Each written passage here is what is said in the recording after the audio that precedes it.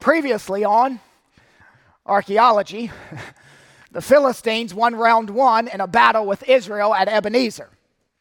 4,000 Israelite soldiers lay scattered, headless and handless on the battlefield. Israel flees to regroup and form a new plan of attack. The spiritual leaders remember the glory days with the ark. The Ark of the Covenant was there when they walked through dry ground at the Jordan. The ark was there when they marched around Jericho and the walls came tumbling down. They send for the ark in Shiloh. The ark arrives. The people rejoice. They viewed the ark like a military superweapon. The ark was Israel's most holy artifact. They brought it out to the battle. They went into round two with much more confidence. However, the same result pursued. This time, 30,000 soldiers are added to the previous 4,000 dead on the battlefield. The Philistines cut their heads and hands off to get the correct body count. Israel left Ebenezer with their tails between their legs, running back to their homes. A phrase meaning they broke military formation and scattered. The Philistines left Ebenezer not only with 30,000 heads and hands hanging from their belts, but they also left with a trophy of war, the ark. Israel had to learn a few lessons. The first being, you can't put God in a box. They failed to distinguish between the presence of God and the symbols of the presence of God. God didn't live in the box. He simply used the box to represent his presence, not guarantee it. The next lesson they had to learn was that you can't manipulate God's power. God is no domesticated deity who does what we want, when we want, to whom we want. God used this opportunity not only to teach the Israelites something about himself, but also to teach the Philistines something about himself. The Philistines put the ark in the temple of Dagon, their national god. They placed little deities of tribes they defeated next to Dagon as a conquered relic. They would not deny that this image or statue, or in this case, the ark, is a god, but he's less than, submissive to Dagon. They opened the temple the next morning so the crowds can view the new less than deity, the conquered relic, and they are likely walking past mounds of Israelite heads and hands on their way into the temple. They step into the temple and find Dagon's head and hands cut off. What they did to Jehovah's people, Jehovah did to their God. This shook the city, but it was nothing compared to what God would do next. Husbands in Philistia asked their wives, Do you feel a little lump forming in my neck? Wives would say to their husbands, Do you see a little bulge under my arm? These were not slow-growing tumors. They were not there in the morning and full-grown by the evening. God gave the entire city tumors. The ark had fallen into their hands, but really, they had fallen into the hands of God. God's glory box marched through the Philistine territory on a victory tour. See, God took Israel and the Philistines to school. He had lessons for everybody. God said to Israel, I will not permit you to use the ark like a magic wand, but I also will not allow the Philistines to demean me like a trophy of war. The Israelites' view of God, too small. The Philistines' view of God, too small. Jehovah is simply bigger than the Israelite or Philistine theological configuration of him. Now, notice chapter 6, verse 1. The ark of the Lord was in the country of the Philistines 7 months. 7 months. People were dying. People were ending their lives because of the tumor pain. The leaders of the Philistines kept sending it to another city in the territory. But wherever the ark went, the tumors bulged. Verse 2. And the Philistines called for the priests and the diviners and said, What shall we do with the ark of the Lord? They sought supernatural guidance from pagan counselors. consensus among the citizens and the pagan spiritual counselors was clear. Send it back. Wave the white flag. Throw in the towel. Verse 3. They said, if you send away the ark of God of Israel, do not send it empty, but by all means return him, that's Jehovah, a guilt offering. Then you will be healed, and it will be known to you why his hand does not turn away from you.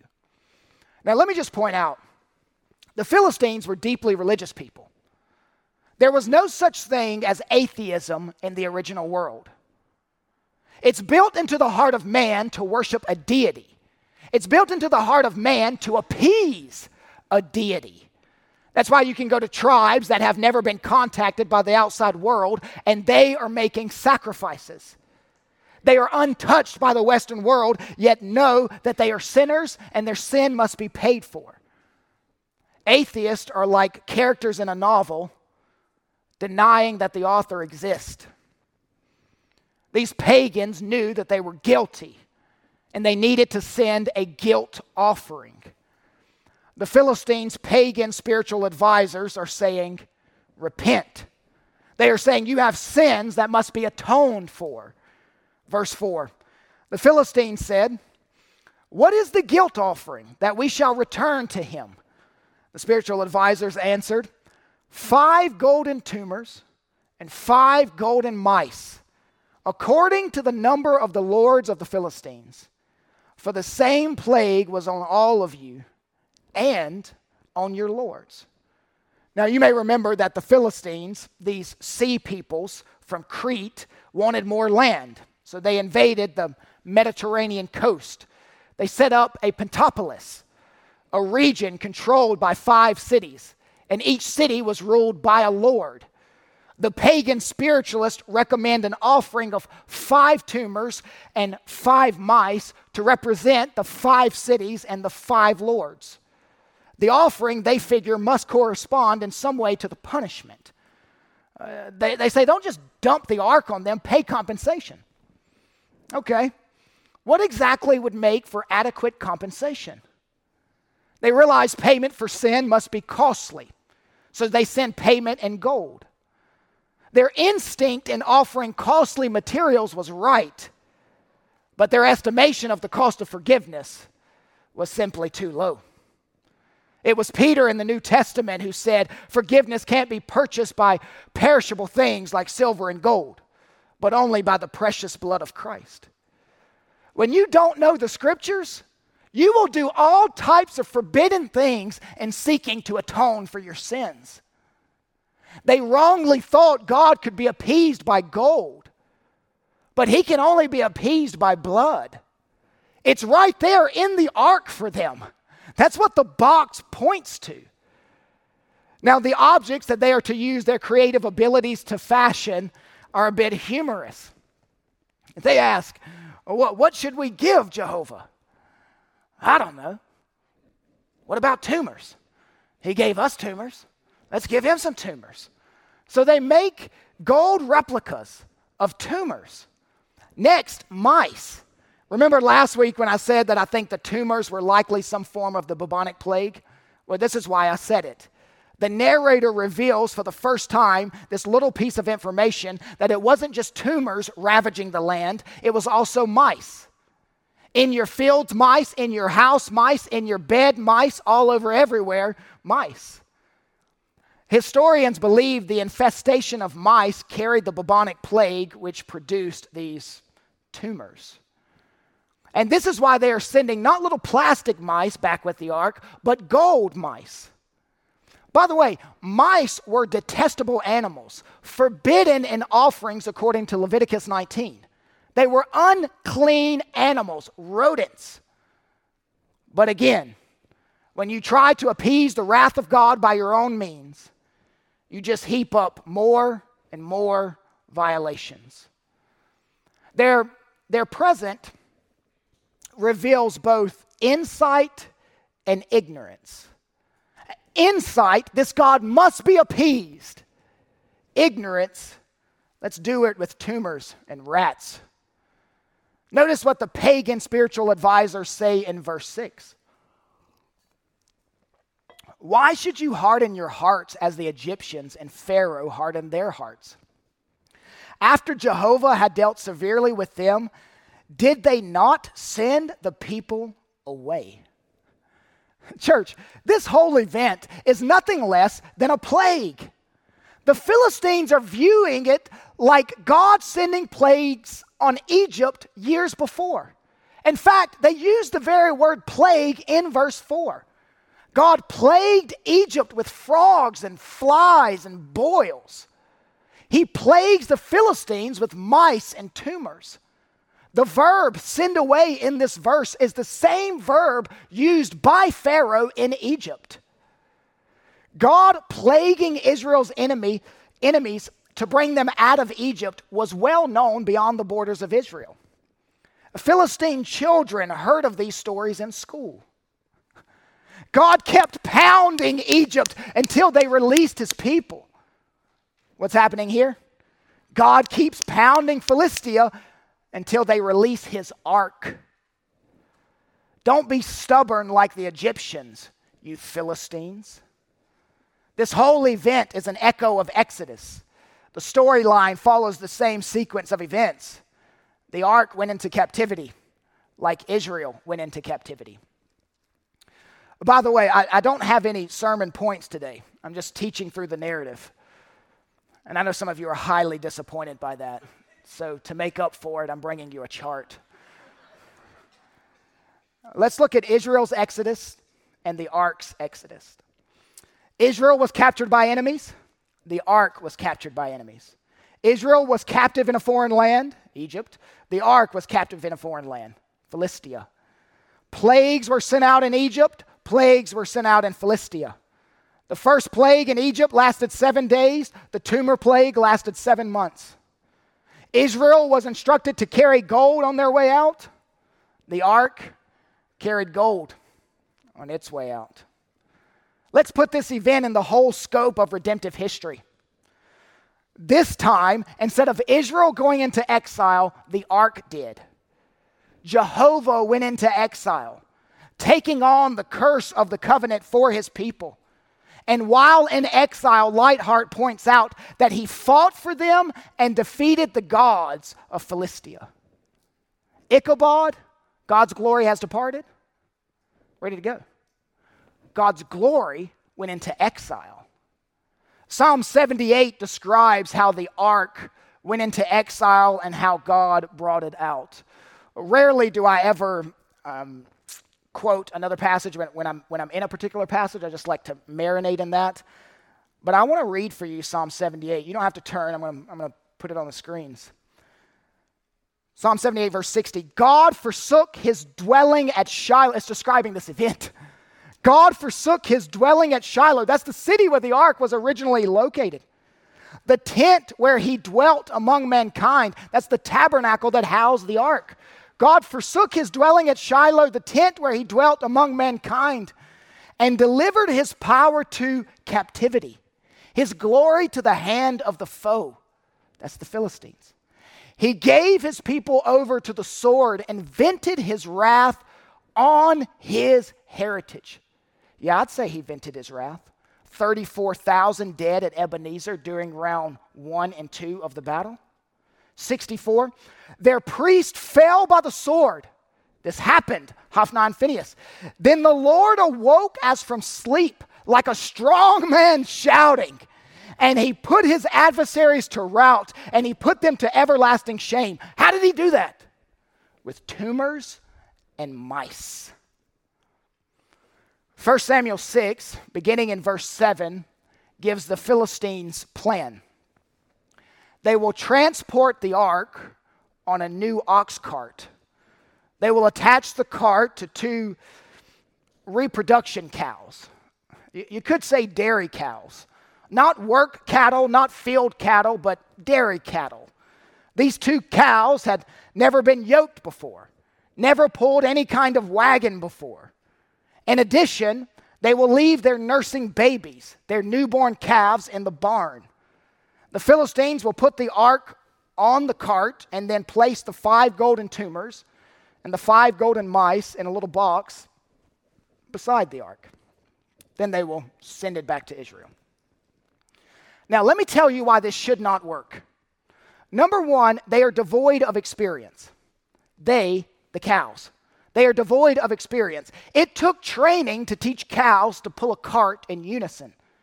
2 cows pulling a cart straight the first time they were yoked would have been unheard of. Number 2, the natural instinct for the mother cows would be to turn around and find their babies whom they hear crying after them. Mother cows and their nursing calves are practically inseparable. These mama cows have swollen udders. They need to be emptied. By the way, weaning is a theme throughout the book. Remember, Samuel wasn't yet weaned. Now these calves are not yet weaned. Number 3, no one would accompany the cows to show them where to go. And the cows did not have GPS. The text says they went up the hill. 99 degrees where they could go wrong, and 1 degree where they could go right. Verse 12. And the cows went straight in the direction of Beth Shemesh along one highway, lowing as they went. That's lowing for their babies, but not turning around. They turned neither to the right nor to the left. And the lords of the Philistines went after them as far as the border of Beth Shemesh, meaning the 5 leaders of these 5 Philistine cities followed from a distance. The Bible book, Numbers 7, forbid the transport of the ark on a cart. It had to be carried by hand. But it's no surprise these pagans missed that. When the ark finally crossed over into Israelite territory, it crossed over in Beth Shemesh, a farming community. The whole town was working in the field harvesting wheat. This wasn't the job of just a group of people, but the whole community. Imagine Farmer Steve in his combine, chewing snuff and listening to country music. Then suddenly he sees 2 cows carrying the bright gold box, the Ark of the Covenant. It's glimmering in the sun. The whole town runs out to meet the ark. The ark has returned. It's back. The sign of God's presence has returned. Glory has returned. And it had nothing to do with them. Israel didn't go out and capture the ark. God did. God returns home in victory. The town immediately begins to spread the news. They send out messengers to the surrounding Israelite tribes. God's glory has returned. Since Shiloh has been destroyed, they use a large rock as an altar and begin preparing a sacrifice. They tore the new cart to pieces, then chopped up the wood and sacrificed the 2 mother cows as a burnt offering to God. Church, it's vital that you understand. Even though the ark returned, the prevailing spiritual atmosphere remained. Leviticus chapter 1 verse 3 required all burnt offerings to be male. But this village sacrificed cows, females, when they should have sacrificed bulls. It's interesting to note that the ark returned to Beth Shemesh. This was the town inherited by the Levites, priests. If anyone knew how to sacrifice, it should have been this tribe. If anyone knew how to handle the ark, it should have been this town. But it appears they grew casual around God's ark. Verse 19, and God struck some of the men of Beth Shemesh because they looked upon the ark of the Lord. He struck 70 men of them, and the people mourned because the Lord had struck the people with a great blow. Now, there's a debate about what took place at this event. The ancient historian Josephus believed that some residents opened the ark and looked inside.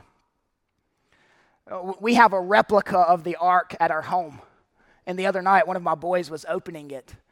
And then I just hear yelling and running, and it's one of his brothers yelling, "Don't open the ark! You will die!" And some of you are like, "Kyle, of course. I already knew that. I learned that from watching Raiders of the Lost Ark." No. There's absolutely nothing in that movie that will help you understand the ark narrative. I beg you, don't get your theology from Steven Spielberg. Get it from the Bible. Now, other scholars seem to think that these 70 men didn't look inside, but that they simply touched it. And that's possible as well, because years after this text, there's another account of King David eventually bringing the ark back to Jerusalem. And one of the men carrying the ark, Uzzah, saw it swaying and thought, it's going to fall. So he touched it to steady it. He touched it against God's law. He touched it because he thought his hand was less dirty than the dirt. He found out differently. He died. Still, other scholars believe it was just gazing upon the ark like a tourist attraction that killed these men. The ark was supposed to be covered with animal skin, so you could not behold the glory. Numbers chapter 4, verse 5 walks that out. Now, one of these three happened. Either they opened it, or they touched it, or they gazed upon it. It doesn't really matter. The point is, they grew casual with the ark, familiar with it. They no longer treated it with weight. It didn't make them tremble. They no longer regarded the weightiness of God. They forgot that God was dangerous, that His holiness is deadly. It's so easy to become accustomed to God that you lose your awe of Him. You forget the nuclear power of His glory. When I became the preaching pastor here, I wanted us to grab hold of, well, there are different names for the same thing, but I wanted us to behold the sovereignty of God. Or maybe phrased like this, I wanted us to have a big God theology. Here's what I'm saying. We preach God heavy. Davis points out that this does not mean we cannot be intimate with God. It means we cannot be familiar with Him. Intimacy is able to call Him Father and tremble at the same time. We don't have the ark anymore, but we can still fall into Israel's way of thinking. You are aware that even in churches, there is a de-godding of God happening. This casual, easygoing, light way to approach God, light way to view God. An essential part of worship is to realize that you are sinful and God is holy. God isn't light, He's weighty, and we de-God Him when we attempt to casualize Him. Every Sunday, I try to get up here and show you the glory of God, the greatness of God, the incomprehensible God. I don't want you to take Him lightly. Those of you that are non-Christians, you ask people in our church when they really saw the holiness of God for the first time, did it change them? Their marriage was never the same after that. Reading God's Word was never the same after that. Listening to preaching was never the same after that. I remember the first time I heard big God preaching. And I left saying, I want to do that for the rest of my life. A young couple in our church left recently. They moved to Texas. They messaged me and said, Faith Family Church has ruined us. I said, well, that's always good to hear. How did we do this? They messaged, I'll paraphrase. We now refuse to settle for small God preaching. And we're having a hard time finding a church that puts God forth as transcendent. This isn't personality in preaching. This isn't the pastor's personality. It's the weightiness of preaching the holiness of God. The last word of verse 20. God struck them with a great blow. That word blow is the same Hebrew word plague. What can a gold box, gold tumors, and gold rats teach us about New Testament Christianity?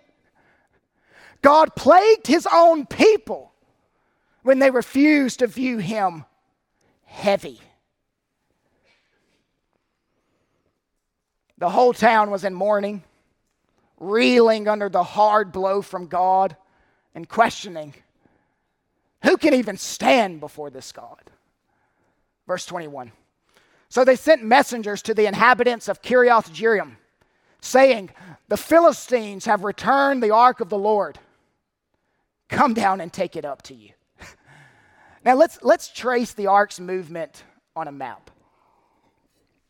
The Israelites brought the ark from Shiloh and took it into battle at Ebenezer.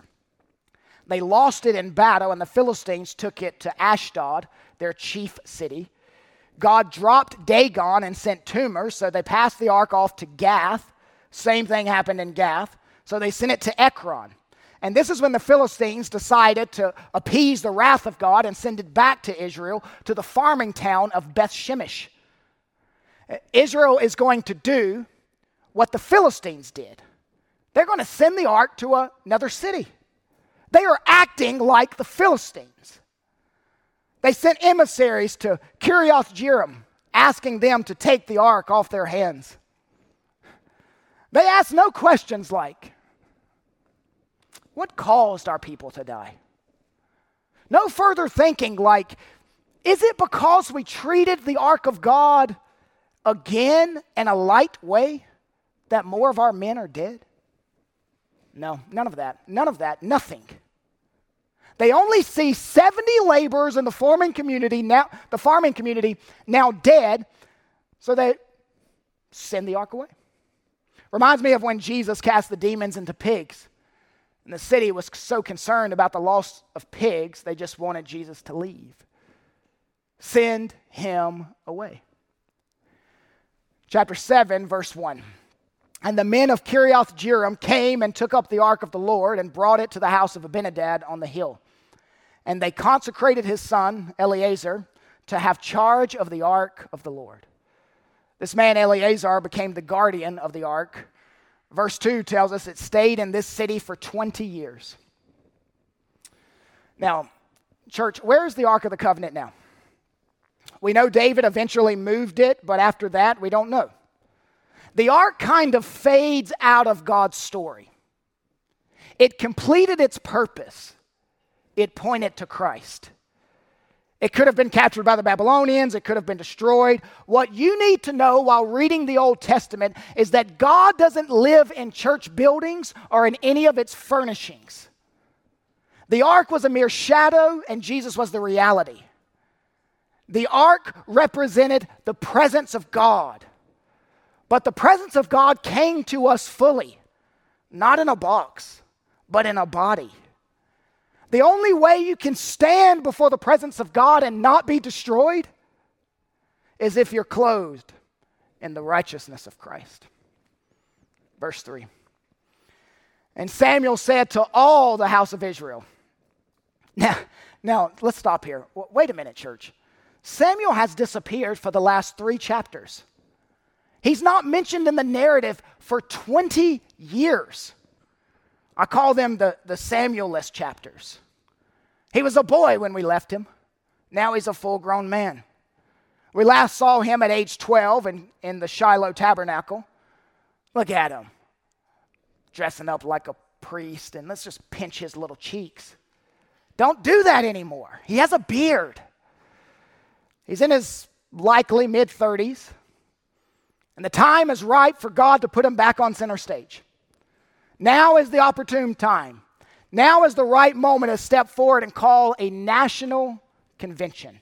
Samuel says in verse 3, if you are returning to the Lord with all your heart, then put away the foreign gods and the Ashtaroth from among you, and direct your heart to the Lord and serve him only, and he will deliver you out of the hand of the Philistines.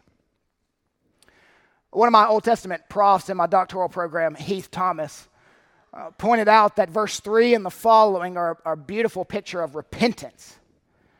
What does repentance look like in practical terms? Well, it looks like this. Number 1, hearing what is wrong. That's actually listening when sin is pointed out from another person, from the word. Actually listening when our sin is pointed out. Hearing what is wrong. Number 2, recognizing the wrong. That's owning our sin and not deflecting or blaming it on others. Number 3, realizing that God is right. Affirming God is right when he exposes my sin. Number 4, confessing where we got it wrong. That's verbally acknowledging sin to God and confessing that it is wrong and displeasing to him. Our lead pastor, Daniel Hurd, was talking to me last week and said, whenever someone says, I'm sorry, I didn't mean to say that, that's not really an apology. Instead, they should say, I'm sorry, I did mean to say that. That's an apology. It's confessing where we got it wrong. Number 5, turning to God and living for him. Turning away from sin and turning to the Lord. That's resolving in your heart to quit these sins. No half measures will do. This is what repentance is. It is possible to be painfully sorry for what you did, but put no effort in to stop it in the future. Repentance moves beyond mere feelings and stirred emotions. It moves to actions. And what action was required of their repentance in the text? If they're truly serious about coming back to God, then they will clean house. Get rid of the foreign gods and goddesses. Ashtaroth was a female fertility deity, often represented in unclothed female figurines. Baal was the male deity. He was the storm god. This is an image of the storm god, Baal, dating back to the 15th century BC. It's a typical pose with the right hand raised over his head, gripping a weapon as if to call down a storm. They were to go home and break the images of Baal, tear down the vile statues of Ashtaroth, and smash them to pieces, whether they were private images or public ones. See, repentance involves more than simply being sorry for sin. There's a difference between feeling sorry for the impact our sins have caused and actually repenting of our sins. One is regret, the other is repentance. Repentance results in the exclusive worship of the one true God. Now, church, notice what you do not find in the text. You do not find a constant wallowing in past sins. Don't go on forever wallowing in your numberless failings. Have you confessed your sin?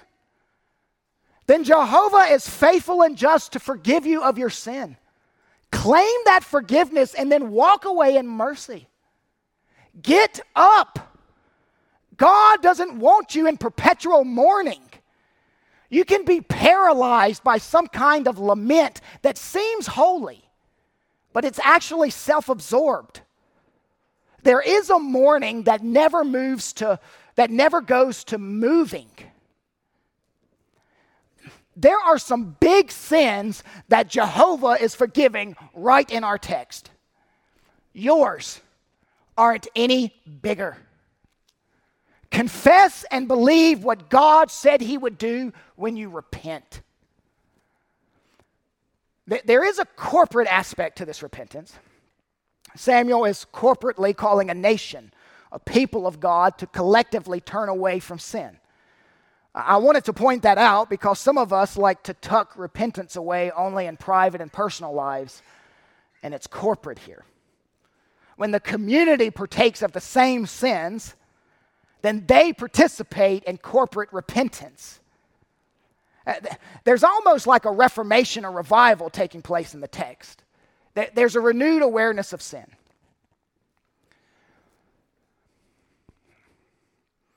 Let your repentance be as well known as your sin. Let me point out to you non-Christians that are here that repentance doesn't save you. Jesus does. Alistair Begg says, repentance is not the cause. It is the condition in which God intervenes. There's no merit, you see, in repentance, but there is no saving help without that repentance. Non-Christian, repent of your sin and be saved. Look to the one who had no need to repent. Look to Christ. Look and live. On a human level, repentance is a choice. On a divine level, repentance is a gift. Verse 4. So the people of Israel put away the Baals and the Ashtaroth, and they served the Lord only. Apparently, this is a firm decision on the part of Israel, for we do not read of people worshiping Baal again until the time of Ahab. It appears Israel did not worship Baal for close to 200 years after this corporate repentance. Verse 5, then Samuel said, gather all Israel at Mizpah. Mizpah means watchtower. It was a hill, a vantage point that looked down. Gather all Israel at Mizpah, and I will pray to the Lord for you. The people of Israel went home, smashed their idols, and then they gathered at Mizpah once more as a separated people. And this is the emergence of Samuel as Israel's intercessor. While they're having this big time of worship on the hill, the Philistines heard. The Philistines always hear. The Philistines always know. The Philistines always come. They are suspicious that Israel is planning a sneak attack. Verse 7.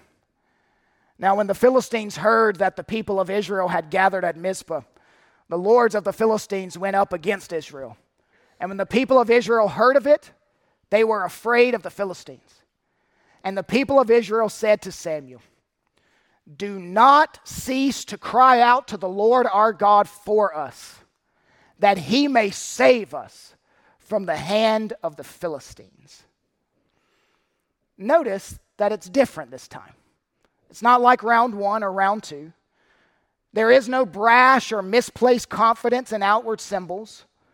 There is a genuine, even timid faith in the power of their God to save them from their enemies. One pastor said, desperation is never in trouble when it rests in omnipotence. Verse 9, and Samuel took a nursing lamb and offered it as a whole burnt offering to the Lord. And Samuel cried out to the Lord for Israel, and the Lord answered him. And as Samuel was offering up the burnt offering, the Philistines drew near to attack Israel. But the Lord thundered with a mighty sound that day against the Philistines and threw them into confusion, and they were defeated before Israel. And the men of Israel went out from Mizpah and pursued the Philistines and struck them as far as Bethkar. Remember, Israel is at Mizpah, that strategic military location on the hill. So they have the advantage of height and the double advantage of shooting arrows, poison-tipped arrows, according to Wycliffe.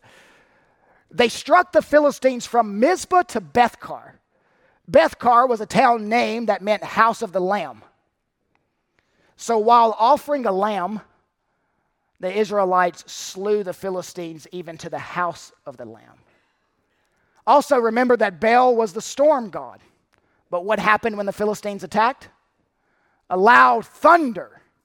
Jehovah reveals himself in a Baal-like manner. God says, I'm the true storm god. Now, one scholar, Burgeon, says that the peoples in the Near East believe that every military combat involved a conflict being played out on 2 planes: the human terrestrial and the divine atmospheric. Any unusual meteorological phenomenon during a military operation would naturally be interpreted as evidence of a deity at work. This supernatural intervention on behalf of Israel made the Philistines scatter.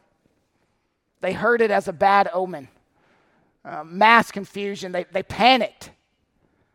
Hannah, Samuel's mother, in chapter 2, sang about this. The adversaries of the Lord, against them God will thunder in heaven. Israel didn't have a theology that said, I'm seeking the Lord, so I will have no attacks. No.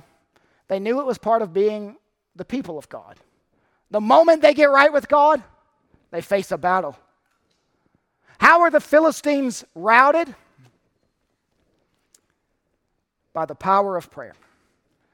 Their victory was secured through prayer. God heard the cries of his people through Samuel, and he came to their rescue. Verse 12, then Samuel took a stone and set it up between Mizpah and Shin and called its name Ebenezer. For he said, till now the Lord has helped us. Now, there is an area, I want you to stay with me here because it can get confusing. There is an area called Ebenezer, and now Samuel takes a rock and names it Ebenezer. Who names a rock? Ebenezer, the area, is where Israel was routed 20 years earlier. That's where the graves of 34,000 headless and handless Israelites lay. That's where the Ark of the Covenant went into enemy hands. The Philistines won, and God's people lost. Israel, the area, is many miles northwest of where Samuel sets up this memorial rock and names it Ebenezer. Ebenezer, the area, place of defeat. Ebenezer, the rock, place of victory. Ebenezer, the area, round 1, lost it to the Philistines. Round 2, lost it to the Philistines. Ebenezer, the rock, the place of victory. Round 3, Israel gets victory. Samuel is not the first to set up a rock memorial. Jacob set up a memorial at Bethel.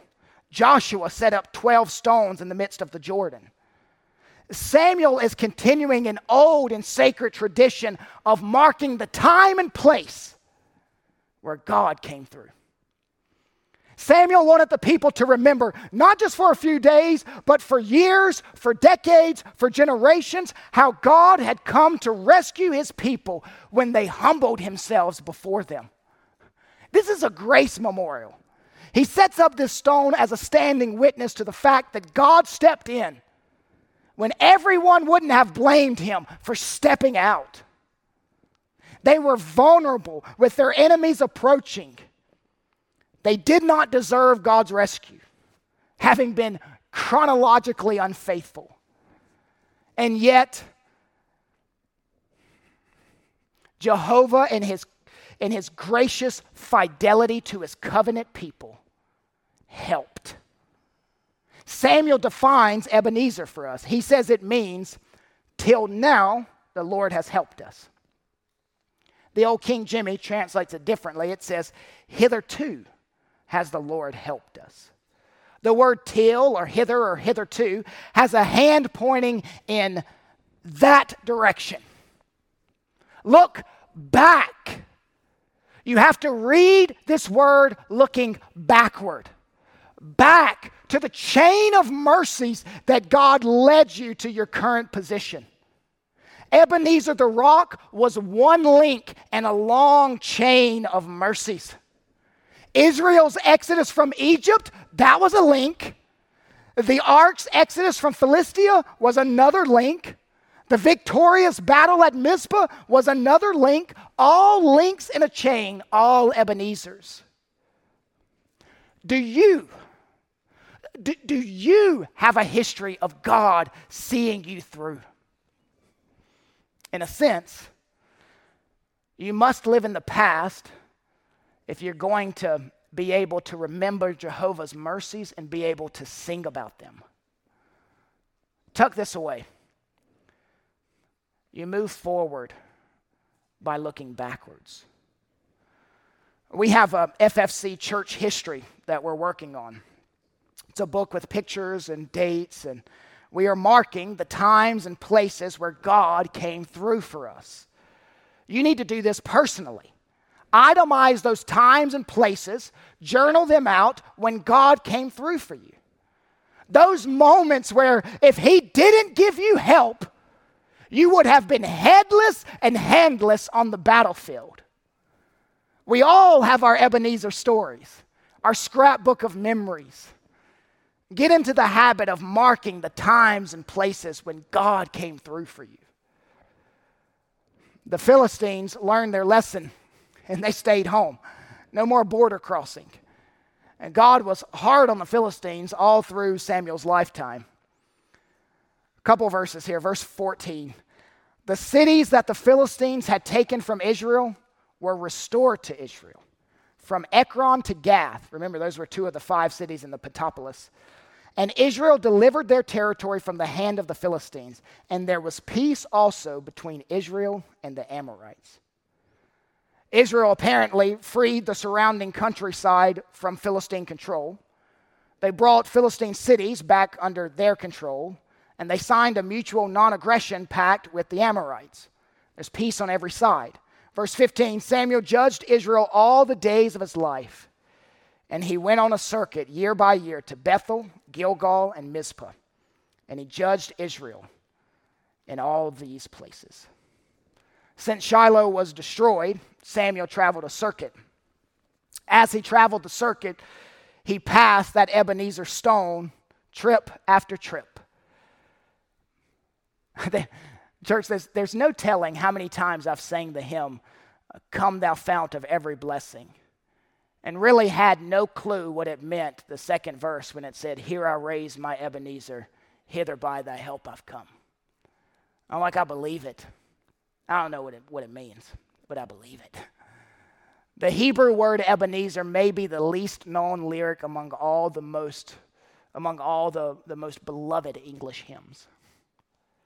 But what a grace-rich, gospel-soaked symbol Ebenezer is. We deserve nothing. Time and time again, we fail the Lord. We wander from the fold of God. Nevertheless, He constantly delivers us. Because of His covenant love, He persistently showers mercy and lavishes grace on ill-deserving sons and daughters like us.